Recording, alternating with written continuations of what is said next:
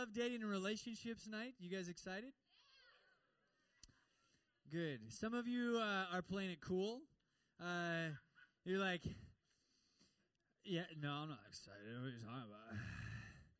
I'm like the most confident dater in the world. And but really on the inside, you're like, please, God, give me wisdom. So thank you so much for being here tonight. My name is Steve. If you are new to Chi Alpha, we love having fun. We love serving Jesus, and we love being a family. And so thanks so much for being here tonight. We want you to feel at home. And we meet here every Thursday. And so just know that this can be your home away from home. This can be your family away from family. And so we thank you so much for being here. Yeah. Hey, we talk about, you want to say anything? You sure? All right. So obviously, it's not on. Yeah, you got it. You got it. No, don't put it back on. There you go. Check one. I'm not on there. There it is. Wow. Those are my words. All right. Good job. So obviously, we don't claim to be, the absolute experts in this topic, but it obviously worked for us. We are married, and so something obviously, finally clicked for Steve. And one of the things we actually talk about love, dating, and relationships pretty much every year in Chi Alpha. And you might be asking, man, are we why do you hit on this every single year? Well, because it's on everybody's mind. You know what I'm talking about? All right. And if, again, don't play it cool and be like, oh, whatever. It's like, it's on our minds, right? Because typically most of you in this room are probably between the ages of 18 to 25-ish. And so, obviously, that's probably something that's going to be happening in your life sometime soon. As you might meet somebody, you might want to marry him, you might want to, spend the rest of your life with them. And so, how do you go about that? What's the healthy way to do it? And obviously, we are not here. Chi Alpha is not a dating service. We just want to put that disclaimer out there. All right, this is not why we talk about this on a Thursday night. However, I know a lot of people that find their future spouse in Chi Alpha. And you might very well have your future spouse be somewhere in this room. All right? If you don't believe me, talk to Kirk and Cora. All right? 3 years ago, was it 2 years? 2 years ago. Right? 2 years ago at Love, Dating, and Relationships Night, they were in the room and together, and, the rest is history. So, no joke, though. It's just the age in which these things happen. Mine and Aaron's record as Chi Alpha pastors, weddings is just something that we kind of do. We're around that a lot. Our record is 23 weddings in 1 year. Beat that. And so obviously we want to make sure that if this is going to happen, we would want to give you guys wisdom. Why? Not because we want you to follow a set of rules or regulations. We're just going to put that disclaimer out there. That's not what this is about. This is not about Aaron and I giving you the 10 rules of being able to date or whatever in the Chi Alpha way. This is about us loving you guys enough to say, hey, let's talk about how to do this in a godly way. Because the world has a lot to say about relationships. How many people know that's true? You can't turn on a single movie or a single show without having some sort of love story involved. I don't even care if it's a G-rated Pixar movie. There's going to be love in it, right? There's going to be some sort of relationship advice that you get from somewhere. And I actually I did some internet research, and I tried to find the best of the worst relationship advice in pop songs in today's culture, okay? So we're going to go through some of these because I think this is really fun. So if you are seeking advice from the great wisdom spitter Christina Aguilera, this is what Christina Aguilera has to say about relationships. I am experiencing. Now this is summing up one of her songs. See if you can guess which song this is. I am experiencing extreme need for companionship that you might just be able to help me solve. However, in order to actually fill this gaping need in my life, there are conditions that you must follow. Allow me to use a Disney movie reference from the 1990s to illustrate. I'm all about this relationship as long as I get everything my way. You don't seem to understand, so I'll explain the Disney illustration again. I'm a genie in a bottle, okay? That's that one. I told you they weren't going to know that song. How many people know that song? All right, yeah, see. Good that you don't. Good thing you don't. It was a 90s jam, all right? This is what Carrie Underwood has to say about her relationship. I assume this is from the song Before He Cheats. No! Now listen to this. This is what the world is telling us. I assume many terrible things about my man, foremost of which that he will wear bad cologne. The most effective solution to my assumptions is to commit violent acts of vandalism against his vehicle rather than just talking to him about it in person. That will ensure he at least pauses when he continues that behavior. In truth, I have never actually verified that behavior apart from my own assumptions. All right. So, there you go. Ed Sheeran. Everybody knows Ed Sheeran, okay? You guys know, and Darling, I will be loving you until we're 70. Right? So my question for that song is, what happens at 71? You know what I'm saying? Ed Sheeran, we come to Ed Sheeran must not be aware that the average life expectancy of an American woman is actually 81 years old. All right, so it's very romantic. It's very romantic to be able to put an end on my date of love, an end date on my loving you. Right? Doesn't really make sense. All of you know the Justin Bieber song "Sorry." Okay. Yeah, pretty much the worst apology in the history of mankind. Justin, congratulations. You guys ever heard the song by The Police, "Every Breath You Take"? Okay. Before you clap for that song, she dumped you, man, all right? And now you're coping with it by stalking her, all right? That doesn't make a whole lot of sense. Really creepy. That guy needs counseling, all right? And then obviously, you might have heard this song called Jesse's Girl, and that one explains itself. That's bad. It's just bad. You're breaking lots of bro codes there, all right? So here's why I say that, all right? I do not condone any of that music at all whatsoever. But the reason I share that is to illustrate the point that there is a lot of really bad relationship advice out there. Like really, really terrible relationship advice. And you don't have to look much further than the most popular sitcom on TV to realize that, man, there are some things that lead to some unhealthy circumstances if we just follow what the world is trying to tell us about love and about dating and about relationships in our lives. But here's the beautiful thing, is that we actually have a great model and a great illustration, and we actually have a great guideline to relationships. And believe it or not, it's the Bible. Now, some of you might not believe me. You might be like, Steve, last time I read the Bible, I didn't see anything about dating and relationship advice in there. I'm going to tell you that you're wrong, okay? Because here's why. The Bible tells you how to be in loving relationships with the people around you. And the Bible tells you how to pursue relationships in the most unselfish way possible. And that's really what a healthy relationship is all about.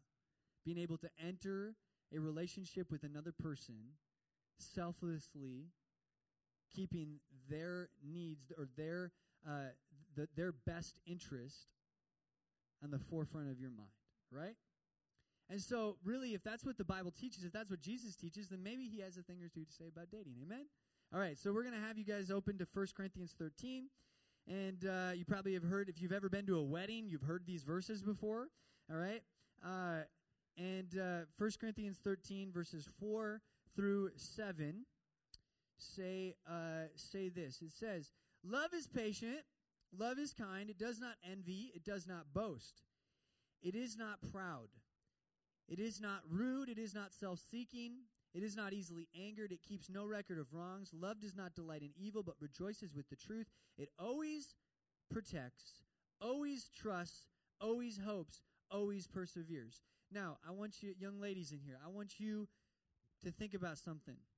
Imagine a man in your life life who would fit that description. My man is patient, he is kind, he does not envy, he does not boast, he is not proud, he is not rude, he is not self-seeking, and the list goes on. Young men, imagine a wife who could fit that description. Sounds like a pretty good rest of your life, amen? So why not look at the Word of God for relationship advice? If that is the definition of love, let's let that be our definition of love. Let's let God be our definition of love, and let's go from there. All right? And so tonight, really what tonight is about what to do before you even start dating.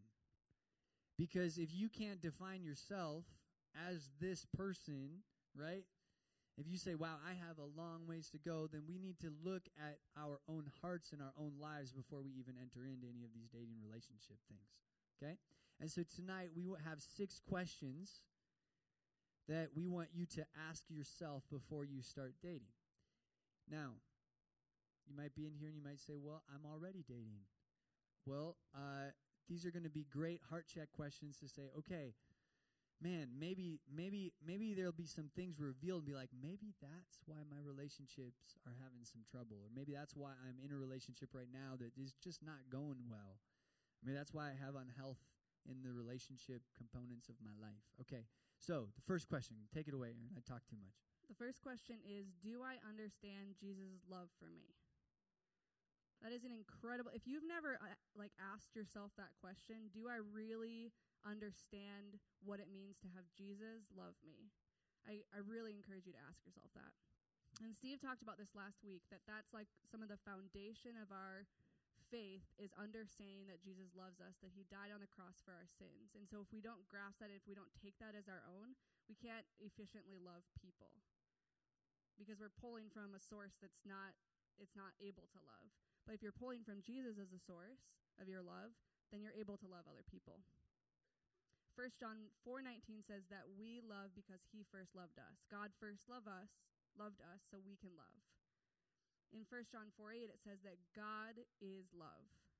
And so we as Christians get to redefine what love looks like. Because I'm guessing when you think of the word love, you don't always think of God. You think of romantic love or loving pizza, but you don't actually think of God's character. But the Bible says that a characteristic of who God is love. And so when you're looking for what does it mean to love somebody, you look at who God is. The thing that we need to understand about love is that the Bible says that there's no greater love than laying down your life for a friend. And that's what Jesus did for us. Like he laid down his entire life for us, and that's the greatest example of love that we can have. And so when we start not thinking of love as something that we're taking or something that we receive, something that feels good, but we actually think of love as laying your life down for somebody, wouldn't that be revolutionary in a relationship? Going into it not expecting for this little gap in your heart to be fulfilled, and this ache in your heart to be fulfilled, but going into it going, I want to lay my life down for this person. This person has a character that I would lay my life down for. Literally every single problem, every single sin that any of us have in our lives can be traced back to selfishness. Just think about it for just a second. You can't name a single sin in your life that it doesn't have to do with selfishness. Now, when you bring selfishness, I can't say that word. When you bring that into a relationship, now your selfishness doesn't just affect you, it also affects the other person. And so in marriages, you see this all the time. You go into a marriage expecting to get and get and get instead of to give, to give, to give. And eventually there becomes rifts, there becomes conflicts, there becomes all this trouble. And really what marriage is all about is laying down. When you say I do, you actually say, you actually kind of fork over your independency. You kind of say, you know what, I am actually willing to surrender my independency for this person. You actually lay that down when you get married. Because now this person that I'm married to their needs have to be greater than my needs. That's the commitment that I make to Aaron. That's the love of Jesus Christ working through me, right? And so if we don't understand the love of Jesus, we can never understand the actual love that's needed for a successful marriage relationship. Because Jesus really did perfect that. So I think that when we understand Jesus' love, we understand the rest of the stuff that we're going to be talking about this evening. Because if we understand Jesus' love, we understand that love protects, right? Love protects. And sometimes it doesn't make sense when love tries to protect us. How many of you have ever had parents tell you not to do something, and you ask them why, and they didn't have a good answer for you? Raise your hand. Yeah, all the time. Like, why? Well, why can't? Well, just trust me, right? Well, your parent loves you, and they're trying to protect you, and sometimes it's a good reason. Sometimes they're just, being overprotective. But God, there's no such thing as God being overprotective of us. He's not overbearing. He's not trying to, cosmically kill our joy when He puts limitations on things in our lives. But if we don't understand God's love, then when He says, hey, listen, there are some things that I want you to avoid. There are some things that I want you to walk away from. There are some things that I might want you to pursue. Then they're not going to make sense to us. And what's going to make sense is what the world tells us is fun, right? And what the world tells us feels good. And what our bodies tell us feels good sometimes. So we have to be able to know Jesus' love in order to be unselfish, but we also have to know Jesus' love in order to trust that love, because that love always protects us. And we're going to talk about that here in just a little bit. So, all right, go ahead. All right, the second question that we get to ask ourselves is my self-worth in Christ, or is it in the person that I'm pursuing? Is it in Christ? Do I find my value in the fact that Jesus laid His life down for me, or do I find it in pursuing this person and being identified with this person? Can we just go back really quick? Yeah. I'm sorry. I just really feel like I'm supposed to say this. If you're here tonight and you've never understood the love of Jesus, man, I just feel like God wants you to know that if you've been looking for love, if you've been looking for a sign that God loves you, like this is it. Like someone is standing in front of a room in front of you saying, man, God loves you. He knows that you're here tonight. And He stopped us just for a second from what we were doing to make sure that you understood that He sees you, He knows you, who you are, and He loves you despite of all of your circumstances, despite everything that you've done. And man, you can't even begin to imagine the love. You can't even begin to imagine the love. And so if that's you tonight, just know that you are God's prized possession, that you are His beloved in whom He is well pleased, that you are, man, God says you are a co-heir with His Son. And so you are a son, you are a daughter of the living God, and that's how He treats you. And He wants to lavish His love and His gifts and His blessings all over you. You have no idea how much Jesus loves you. All right, then we can move on. All right. So something to consider and to think about is asking yourself truly. Like this whole message won't work if we aren't honest with ourselves. Yeah, amen. Right? And sometimes we are our own biggest deceiver. So ask yourself, is a relationship a need in my life or a want in my life? If you need a relationship, girls, if you need a relationship to feel beautiful, if you need that in your life to feel whole or to feel loved or accepted, that's never going to be filled unless you have a relationship with Jesus Christ and really depend on Him for that acceptance. Guys, if you need a relationship to feel masculine, if you need a relationship in your life to feel whole or even accepted too, that's never going to be filled with another person, ever. It doesn't work that way. Two half-broken people don't make a whole person. It makes two broken people that are together and broken together. I think a good way to identify if there's a self-worth issue in a relationship is that relationship will quickly become an idol in your life. So if you are in a relationship and all of a sudden all of your friendships have taken a back seat and your friends keep telling you, man, we never see you anymore, there might be an identity issue in your relationship. if you have gone through your life and the longest point since going through puberty, the longest point of singleness in your life has been just a couple months, and you've gone from girl to girl or guy to guy, whatever it is, there might be an identity issue that Jesus wants to take care of. If there's an identity issue, physical purity will be impossible. If there's an identity issue, you will constantly need to be with that person. A lot of times, this manifests itself in control in a relationship. You get in a relationship, and all of a sudden, you need to know where that person is. You text them constantly. You are checking. You're Facebooking constantly. You're constantly asking where they're at. You have a hard time trusting that person. You're worried about who that person is talking to constantly. The jealousy is a big time problem. There's probably an identity issue. There's an insecurity deep within your heart that Jesus wants to come and say, man, I just want to love you. And I want to fill that part of you. I want to fill that relational need of you so that you don't have to look for that in somebody else. Because they will let you down. They will disappoint you, okay? And I don't care how incredibly of an awesome couple they are, man, they are going to let you down. And so, man, your completeness, your identity needs to be in Jesus. Go ahead. The third question is, instead of looking for the right one, am I becoming the right one? So who's ever made, you don't have to raise your hand, but who has ever made No, they should raise their hand. You should raise it. Yeah. Who's ever made a list of, like, what you're looking for in a future spouse? Yeah.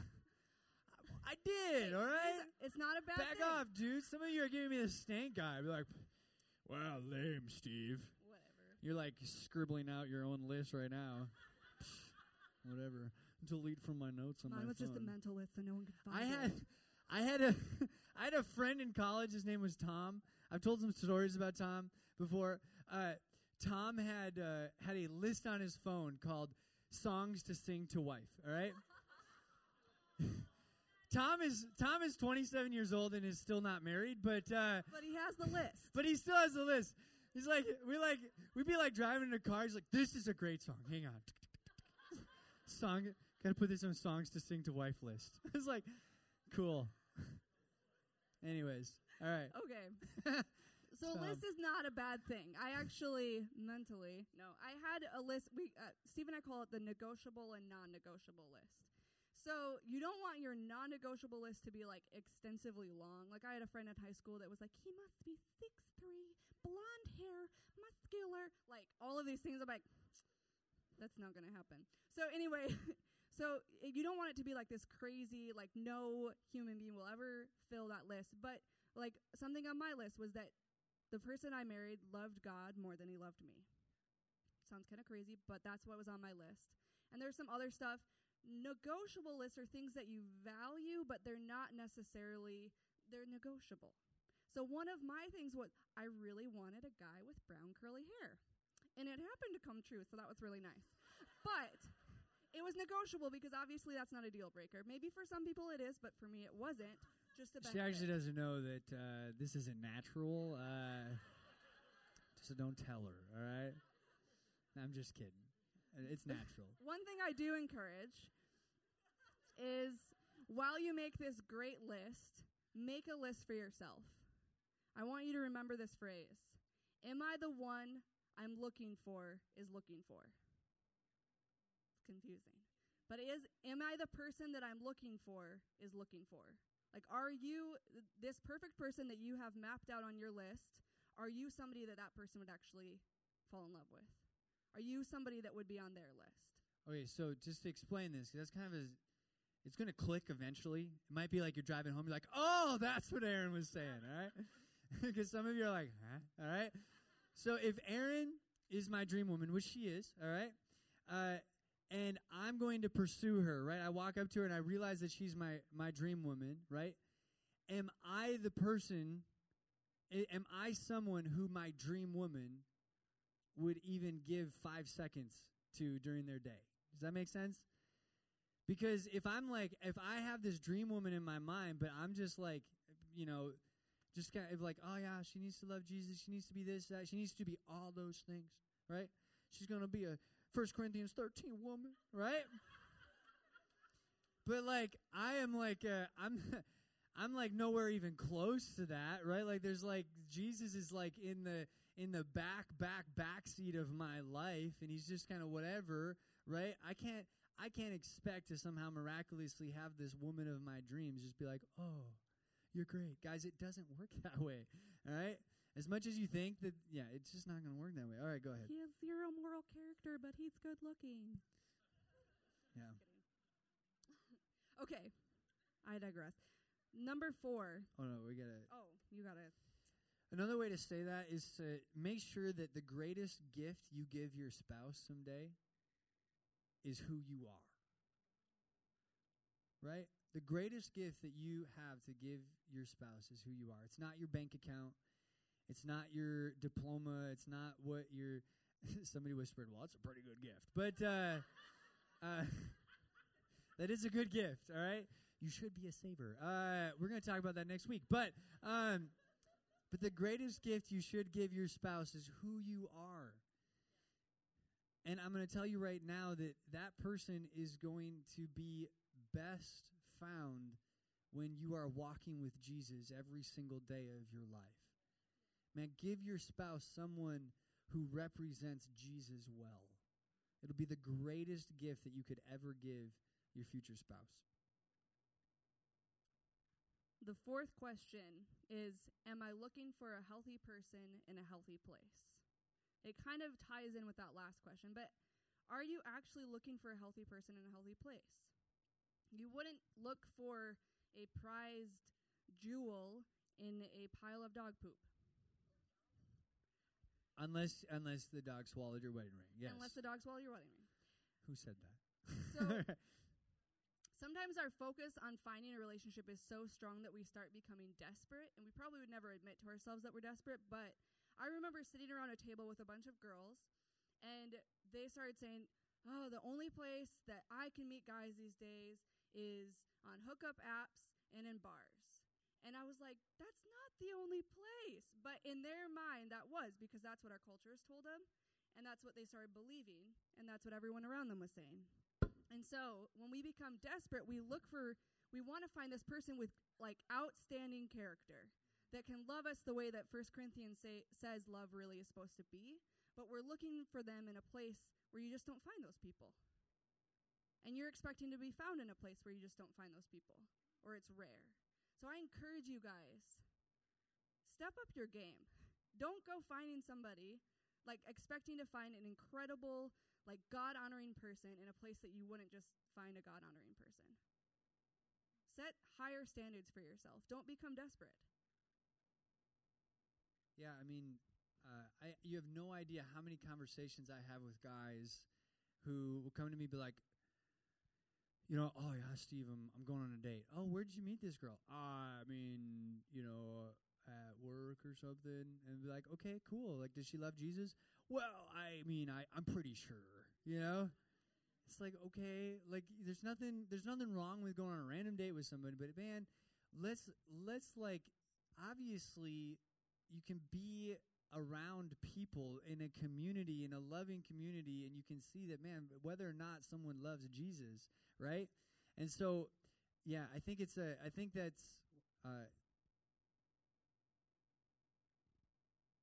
no, I can't say that. Okay, never mind. All right. Now you'll forever wonder what he said. So anyways, I think that's really, really important. Yep. So, all right, question number 5.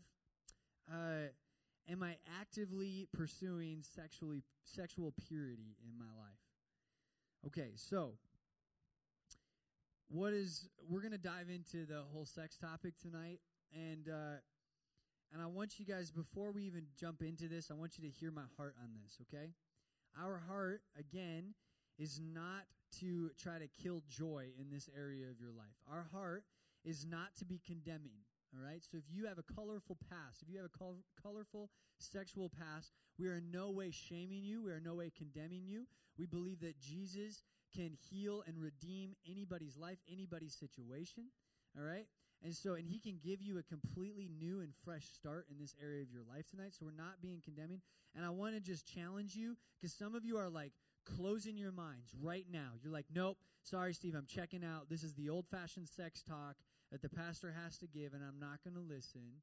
I hear my heart. This is not old-fashioned. This is not what we're trying to do here. But I want you to know that we take this seriously, because we believe that the area of sex is one of the most misunderstood things in our culture today. And we believe that we serve a God who actually invented sex. It was his idea. He's our creator. Sex was actually his idea. And so why would we not turn to the inventor of something to ask him how it works best? You know what I'm saying? Okay, now if you don't believe me, we're going to do a little survey in here, okay? Live survey. How many of you, and you're going to raise your hand, please, how many of you know someone who has been hurt by sex in some way? Raise your hand. Okay. You look around the room. Leave them up and leave them up high. Look around the room. All right. So do you think we have a sex problem in our culture? The answer is yes, everybody. We cannot deny that, okay? So what that tells me is that the world has a problem with sex. Yet, for some reason, we continue to go back to the world to help us define sex, and we continue to continue to go back to the world to help us tell us what we should do and how we should pursue and how we should go about this. Does that make any sense to us? It shouldn't make sense to us, right? So I really believe, I want you to know that we really see this as a deception from the enemy, right? See, God created sex. He's created it to be a very beautiful thing. And every single thing that God created that was very beautiful, the devil always takes it, he twists it, and he tries to use it against us, or he tries to give us a counter offer or a counterfeit, because he says, man, I'm going to take this beautiful thing, this beautiful desire, this beautiful drive that God's placed in them, and I'm going to try to use it for damage. And so, obviously, the way the world is doing this is damaging, and so we can try to, let's just try something new, right? What do we have to lose here, people, right? I mean, you can't turn on the TV today. You can't watch the news for more than 5 minutes without hearing about something that has to do with someone hurting someone sexually. So why don't we try something new? And a novel idea. Let's go back to the Word of God, the inventor of sex, and let's see what he says to do with this, right? So that's our heart behind this, right? We're not trying to be condemning. We're not trying to be old-fashioned. We're just saying, hey, let's look for the best way to go about this. Go ahead. So with that, our culture of casual sex tells us that we can basically do that with no strings attached. That, love has nothing to do with it anymore. It's just a purely like physical experience. But if you've ever been hurt in any way by that, you know that that's not true. It's not just physical. You can't remove your emotion. You can't remove, it's never just physical. There's always strings attached, because that's how God created it. And God gave us this gift, and he gave it with parameters and warning signs. And the warning signs were that you need, this is my beautiful, incredible gift that I made just for you to be enjoyed in a marriage relationship. And who has ever read warning labels on a hairdryer before? Wow, more of you than what I would have thought. Okay, so one of the warning labels that actually makes me laugh really hard, because I was like, who would do this, is do not use the hairdryer while taking a bath. I mean, I guess you could get in a rush one morning, be like, I gotta dry my hair, but I just don't want to get up. I don't know. And the other one is don't use while sleeping. I guess that makes a little more sense. Like, I just got really tired because this hot air is blowing on my head. I'm just going to take a little nap. What could go wrong? And as stupid as that sounds, we do that with sex. And we are like, there's these warning labels that God put on this wonderful, incredible invention that help, like, it's so awesome, but he put warning labels on it, and we refuse to listen to them because we don't think it matters. And it's this, like, It's like grabbing a hairdryer and saying, it says I shouldn't use this while in the bathtub, but that's inconvenient. So, and I need to blow dry my hair now. And so I'm just going to go for it. What could go wrong? And you get electrocuted, and that's not good. So I want to encourage you to think about it that way. God didn't just put these parameters on this because he wanted to be rude or mean or anything. He put it on there to help us and to benefit us because he knows that if we use this and pull this gift outside of a marriage relationship, destruction is imminent. Yeah, I think that that's one of the we can't really you can't argue scripture, what scripture says about sex. And God says that, man, sex is designed to be enjoyed within marriage, within the commitment that marriage brings. And it's a really beautiful thing. It's something that really solidifies that commitment. It brings intimacy. It brings connection and all of those things. And I think sometimes, again, I don't want to harp on this issue, but I think sometimes we go back to this idea that, like, well, that was for Bible times. But we have to, like, Steve, you got to, I mean, it's the 21st century. You got to budge a little bit there, right? But you guys got to understand that the original cultures that Paul was teaching about sex and sex design within marriage. We can read about it in this same book that we're in today in 1 Corinthians. The Corinthian church made America, or the Corinthian people made America look like I Love Lucy, okay? Like, it was like the purest thing ever, right? It made America, because the Corinthian church the Corinthian people were kind of out of control sexually. They had sex gods. They would prostitute themselves before idols. They would do all this really nasty, crazy stuff. And Paul goes in, and he doesn't really shy away from the fact that God has a very specific plan for this. Does that make sense? And he says he doesn't shy away and be like, okay, yeah, I understand. You know, it's the first century, and this is Corinthians, and you know, like, we got to be relevant, and we got to teach what's for today, and all this stuff. He says, no, there is a God-given, designed plan for sex, and I want you to be able to enjoy that blessing. And so I'm going to ask, I'm going to implore you, I'm going to instruct you to stop behaving these specific ways so that you can enjoy sex the way God designed it to be enjoyed, because love protects and God's trying to protect you. And so the same thing can be applied today. And so if there's, if there's something going on in your life, if you're involved in a sexually active relationship, and you have a desire to follow Jesus, you have a desire to follow God, man, make a decision tonight to say, you know what, I'm going to trust God's love for this area. And I'm going to wait until marriage to have sex. And you know what? For some of you in here, that's going to mean the end of a relationship. I'm not going to lie. Because some of you in here might go and you're going to tell a boyfriend or a girlfriend, you're going to stir up enough courage to be like, hey, I really think that we should stop this because this is not God's best for my life. And they're going to say, you know what, if that's going to be the case, I'm out of here. Well, that is not someone who's trying to protect you. That is not someone who is living unselfishly, because an unselfish, protecting person is going to say, you know what, I understand that. I respect that. I might not fully be on the same page as you. I might not fully understand where that's coming from, but I am looking at this relationship unselfishly, and so I'm going to trust that if this is what you want, this is what you're going to get, right? So if they respond in the wrong way, man, you just have answered that question that, man, this probably isn't someone that you maybe want to spend now the rest of your life with. And so talk through that. It's going to be a tough conversation, obviously.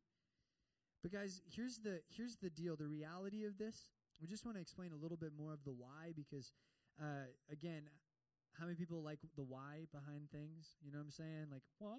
You know, why? Are we okay?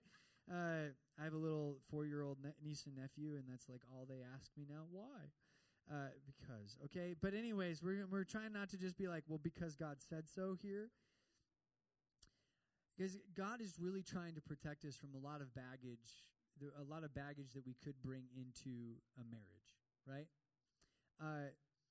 There's man, and maybe for some of you in here, it's your sexual activity isn't necessarily hooking up with people every weekend, but your sexual activity is looking at porn. And that is baggage that you are going to bring into a relationship.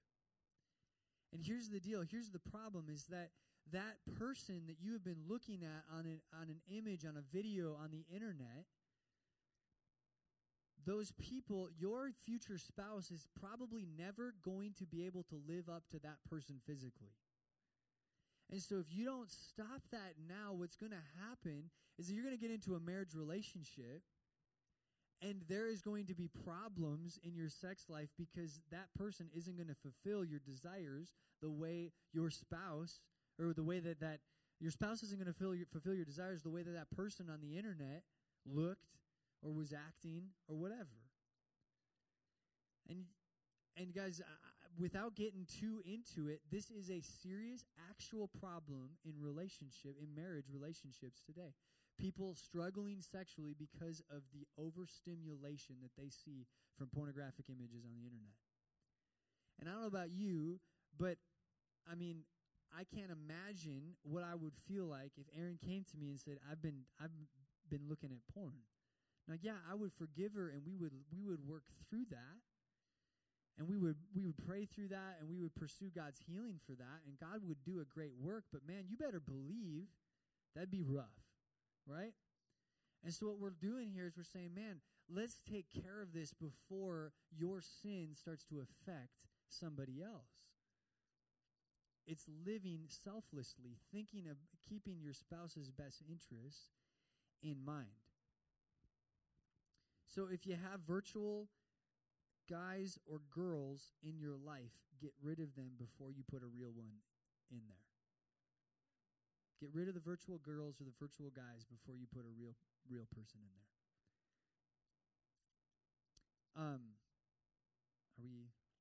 Should I share that? Okay. One of the things that we talk about a lot is that when it comes to sex, guys, it's really, there are some disciplines that we just need to develop as men and women of God, right?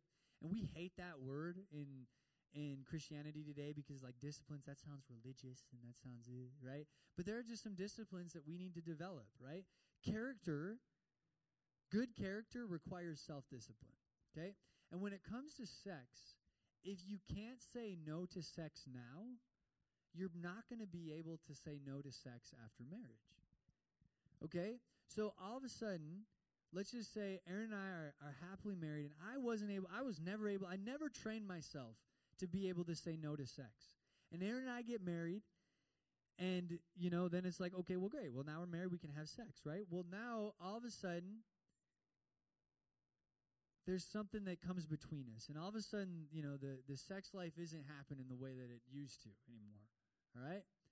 Well, now all of a sudden, I've never been able to say no to sex before. So now all of a sudden, the girl at the water cooler at work who starts flirting with me, I'm probably not going to be able to say no to her. You see what I'm saying?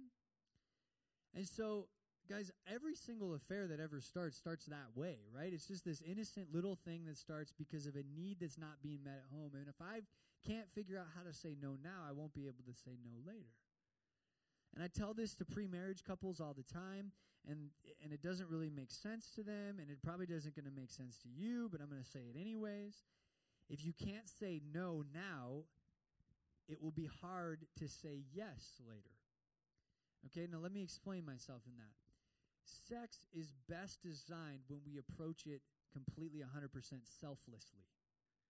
Okay? So when you approach sex and you are looking to serve the other person, sorry if this is getting a little too personal, but you go into it looking to serve the other person, that's when sex is best enjoyed.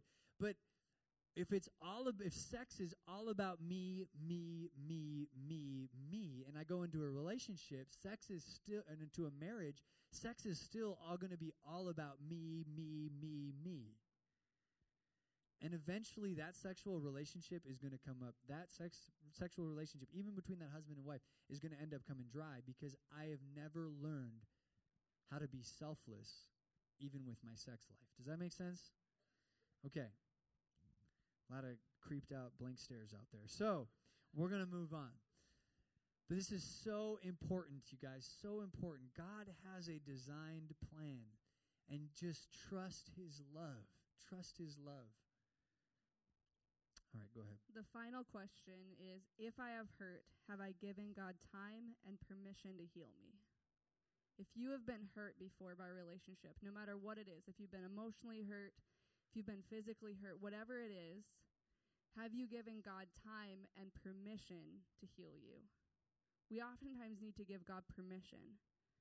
And I like, when I imagine things that are hurt in my heart, I imagine this door in my heart to that part, and I close a door to God.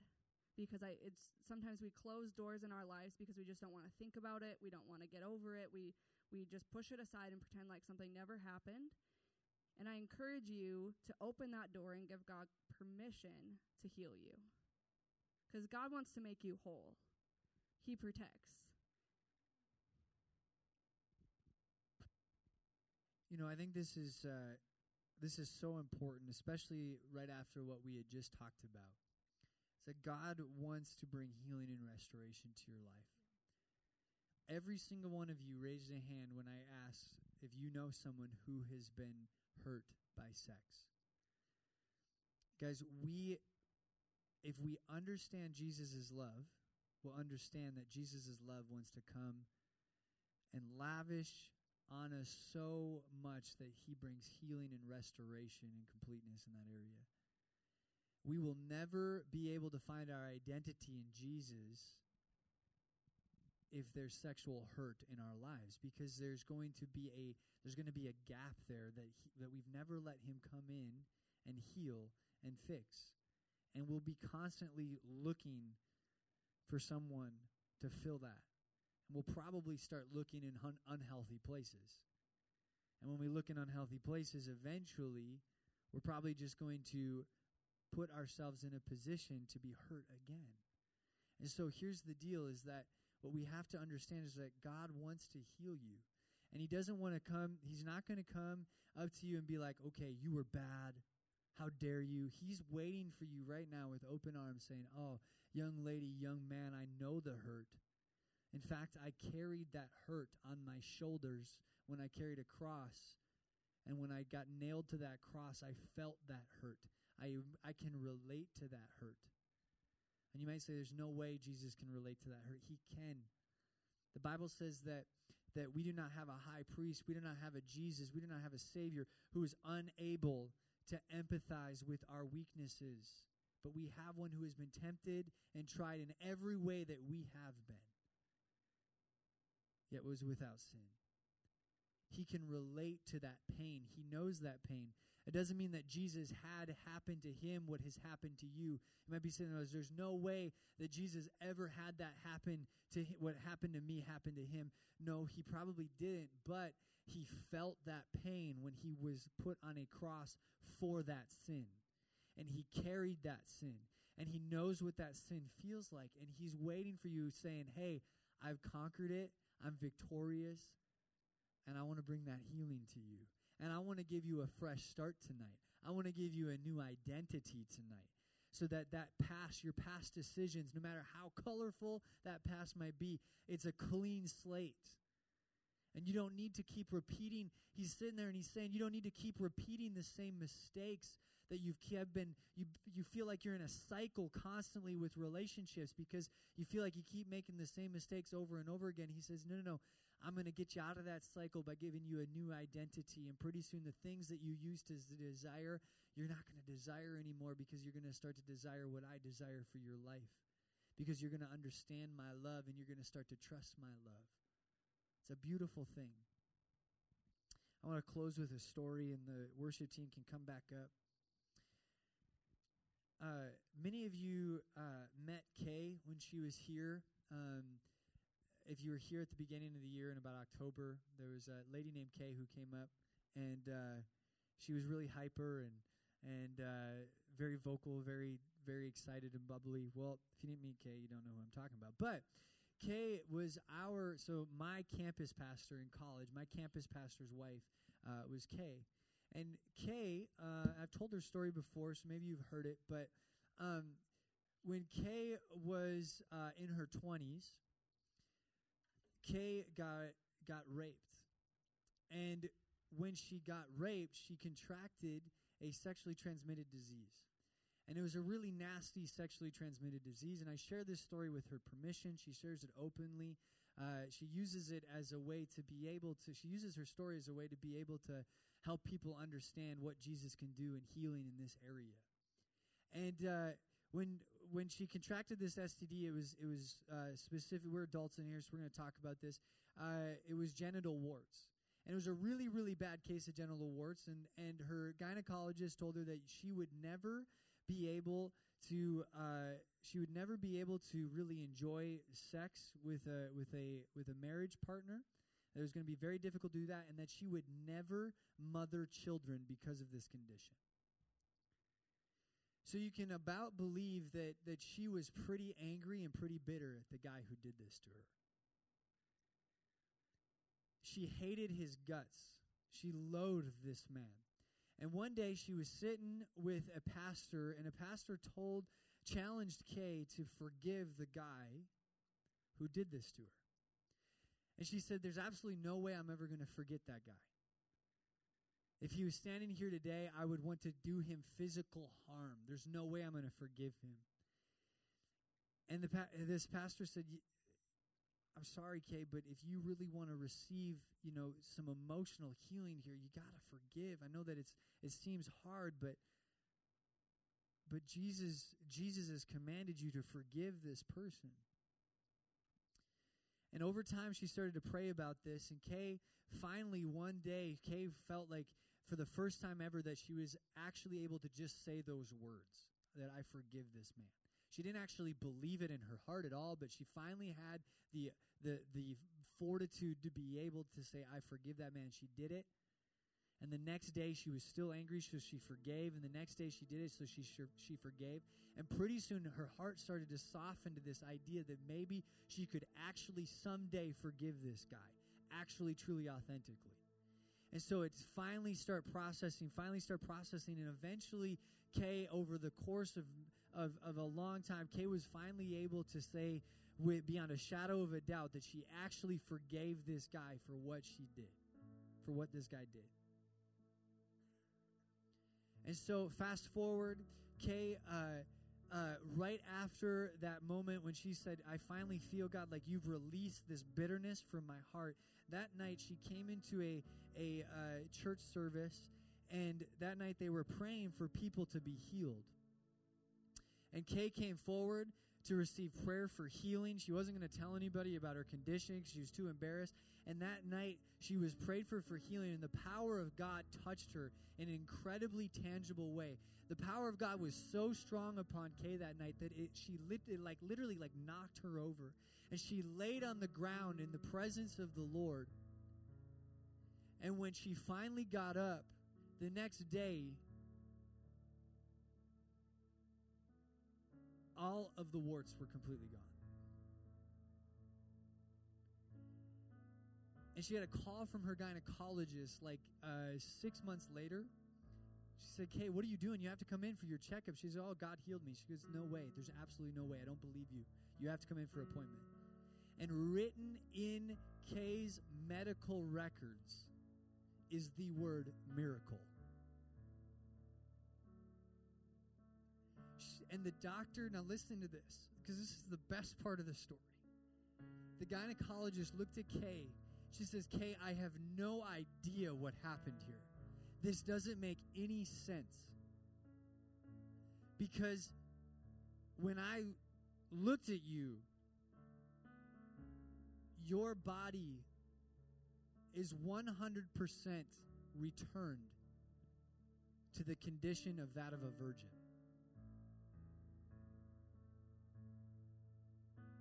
That doesn't just happen, guys.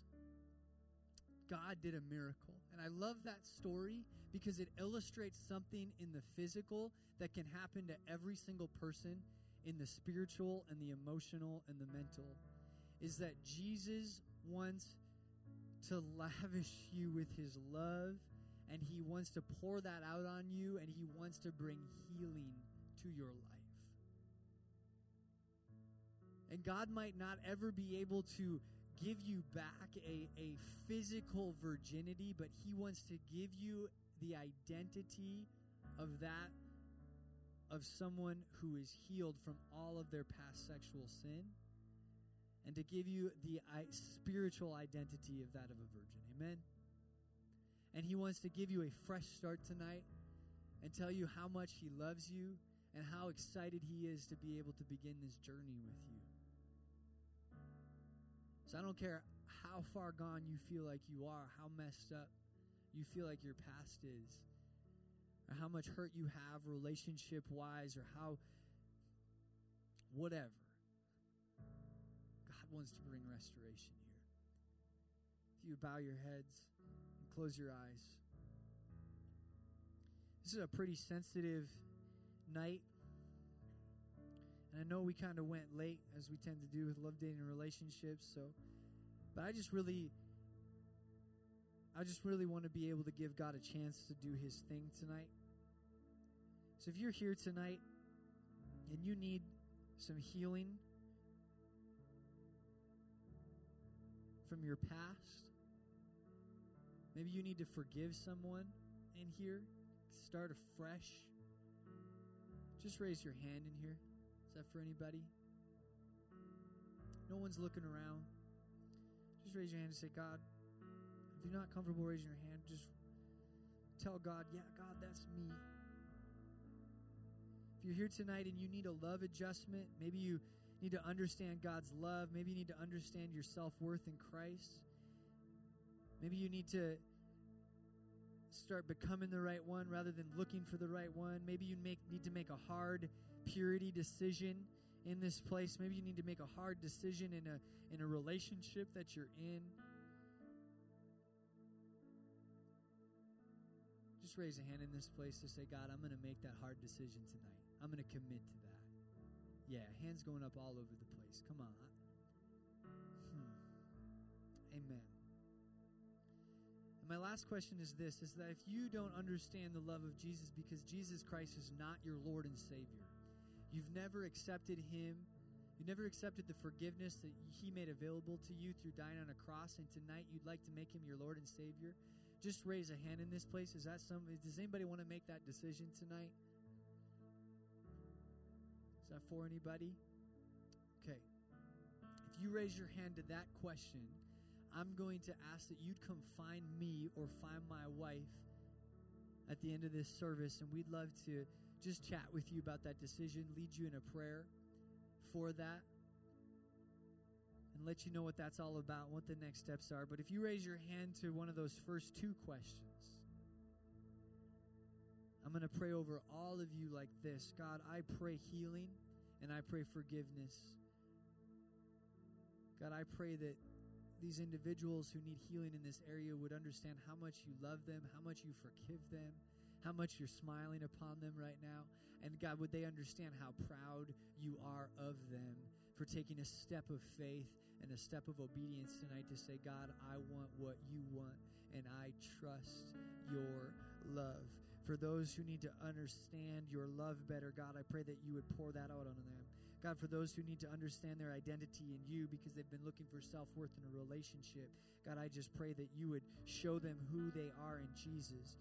For those here that need to make a decision to pursue you in purity, maybe a hard decision to maybe that a hard decision that they need to have in the next day or two with a significant other, God, I pray that they would strike when the iron's hot, that they would be able to have that conversation immediately, that as it says in the book of James, that they would not just be hearers of the word, but that they would be doers of the word, that would respond to your conviction, Holy Spirit, quickly and immediately and effectively in Jesus' name.